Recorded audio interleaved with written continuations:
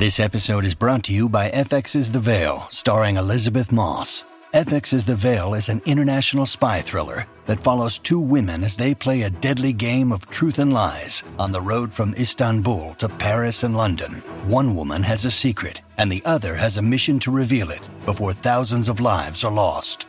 FX's The Veil, now streaming, only on Hulu.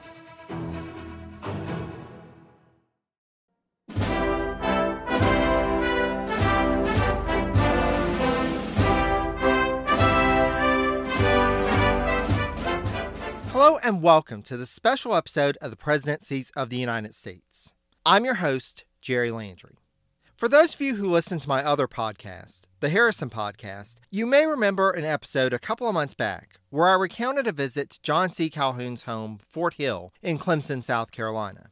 That same weekend, I visited another historic site, but it seemed more appropriate to talk about this visit on presidencies, as its significance falls over a century after the 1840-ish focus of the Harrison Podcast.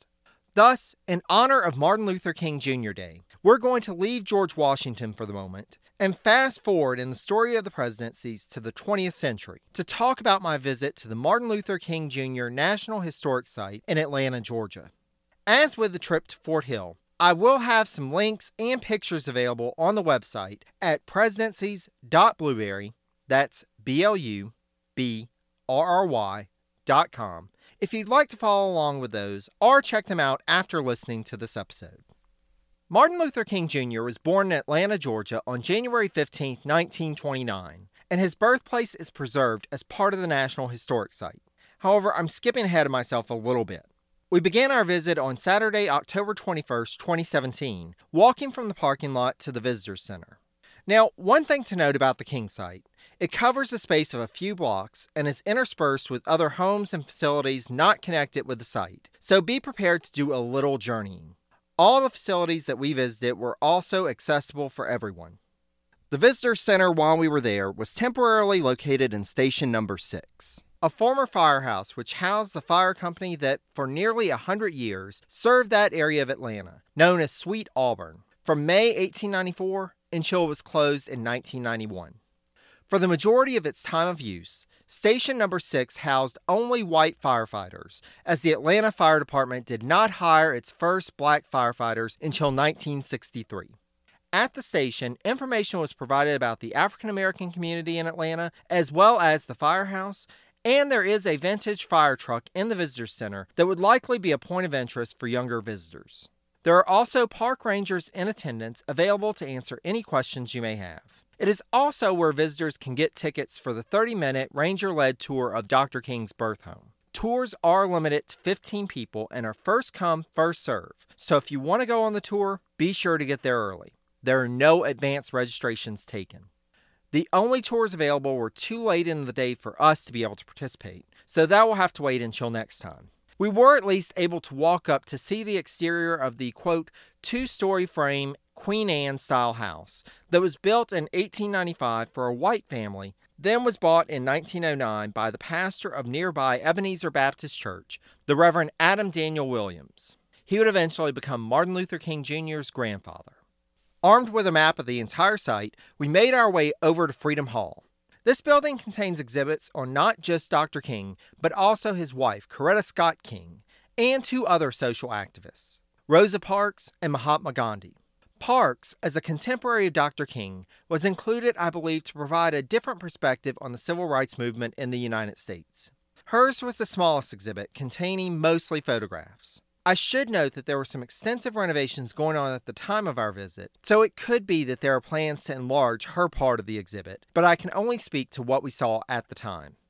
The Gandhi exhibit was on the other end of the same floor and contained mostly artwork as well as a few artifacts related to the Mahatma. As the exhibit explains, the Kings were greatly influenced by Gandhi, studied his teachings, and incorporated his concepts into their civil rights activism. The Kings also traveled to India, and information about that visit is incorporated into the Gandhi exhibit. The largest exhibit by far is the one devoted to Martin Luther King and Coretta Scott King. The room is filled with information on both individuals.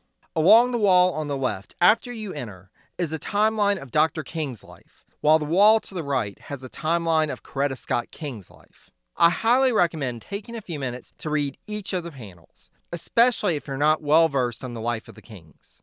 After that, take some time to look through the exhibit cases in the center of the room, as they contain artifacts from both kings' lives, including the suitcase and its contents that Dr. King had with him on that fateful journey to Memphis in April 1968. For me, looking at the actual stuff of life helps one to understand that individuals in history aren't just names on a page or figures of significance, but rather were people, just like you and me. This exhibit was highly effective, in my opinion, in helping visitors to understand the kings as people, and I learned a great deal from it. Normally, one would leave this building and walk along the reflecting pool to the eternal flame and the tomb of the kings. However, remember that renovation that I was talking about earlier? Well, this entire area was blocked off as it was under construction. We were able to slip around and make a quick stop by the tomb. I imagine that the not under construction experience is designed to be more awe-inspiring, but standing before any grave for me is a moment of reverence and respect. It pays homage to the life of someone just like me, someone who had hopes and dreams, desires, fears, loves, moments of anger and disappointment, and joy. It is the culmination of a life of striving and hoping at the end that one did well. Dr. King's epitaph was his own words, but Coretta's came from 1 Corinthians. Quote, "And now abide faith, hope, love, these three, but the greatest of these is love." This quote brings up an important point that is well emphasized in the historic site. The church played a prominent role in the lives of both Martin and Coretta. Their work for civil rights and social justice, Martin's writing, Coretta's singing, it all had roots and connections with the church. The church that played a prominent role in both their lives is Ebenezer Baptist Church, whose original building is preserved as part of the National Historic Site. A new sanctuary has since been constructed across the street from the original building, and the old Ebenezer in which Martin's grandfather, father, and Martin himself preached at is open to visitors. There are exhibits both downstairs and upstairs which tell a great deal about the church's history and the King family's connection to it. Until this visit, I did not know that Dr. King's mother had herself been the victim of assassination, with a visitor to the church service on June 30th, 1974, attacking and ultimately killing her in the same building as where her son's funeral had been held 6 years prior. For me, the most powerful moment was going into the chapel and sitting down in a pew. A recording from a sermon delivered there by Dr. King is playing through the chamber, and sitting there, looking around both at the features of the room and the other visitors of various races, genders, ages, backgrounds, and likely other differences as well, coming together under this roof, flooded my heart and mind with an understanding of just what this church meant to its congregants. With the world outside that hated them, told them where they could sit and not sit, where they could or couldn't go to the bathroom, what they could or could not do in life. With a world in which they could be attacked and lynched for looking at someone the wrong way. This church served as a refuge, a safe place, a home. Even that wasn't absolute. They came here to cry as much as they did to laugh, and sometimes the evils of the world outside followed them in. But still they came to worship, to pray, to love, and to go out into the world again and try not only to survive, but to make it a world in which their children could thrive.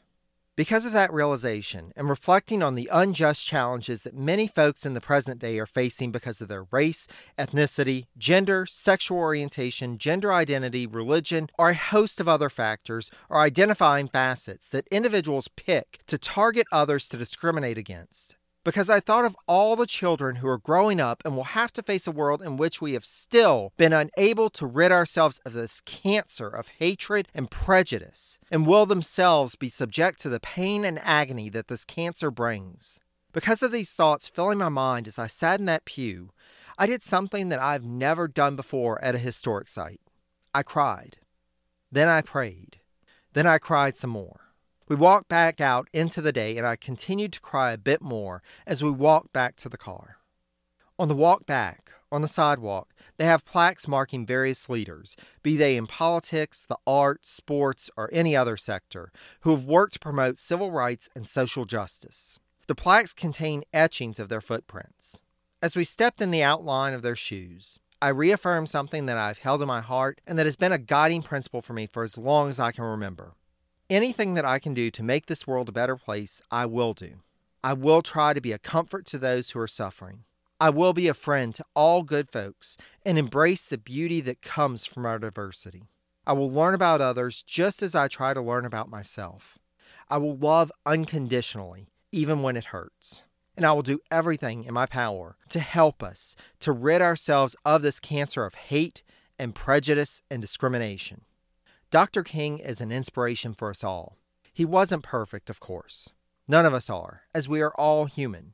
But his life and his legacy serve as reminders that being human doesn't have to be all about our weaknesses and mistakes, but rather it can be a strength and highlight the capacity we all have for goodness and justice and love.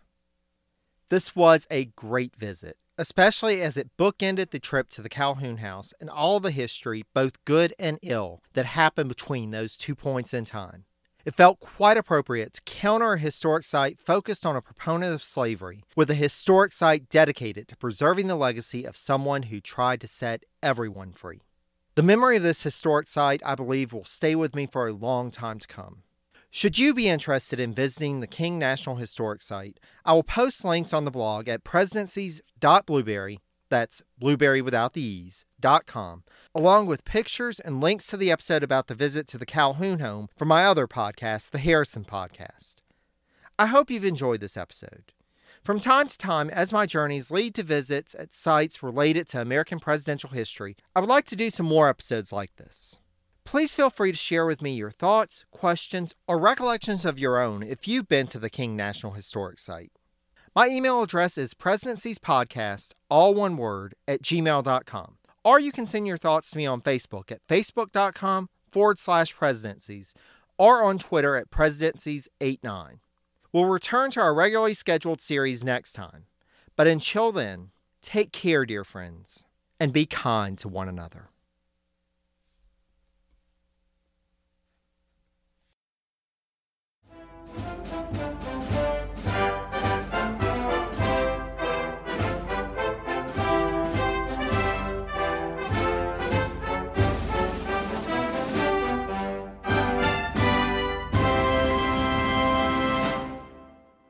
Hello, this is Gary Chahot welcoming you to check out the French History Podcast. Our main show covers the history of France from the first humans until present. If you liked Mike Duncan's The History of Rome and wanted a similar program covering the land of beauty, culture, and love, we are exactly that. We also host world-renowned scholars who have delivered guest episodes on their specialties, including 18th century pirates, revolutionary booksellers in 20th century Paris, the special friendship between the Marquis de Lafayette and Thomas Jefferson, and numerous others. Learn what you love and listen to the French History Podcast today.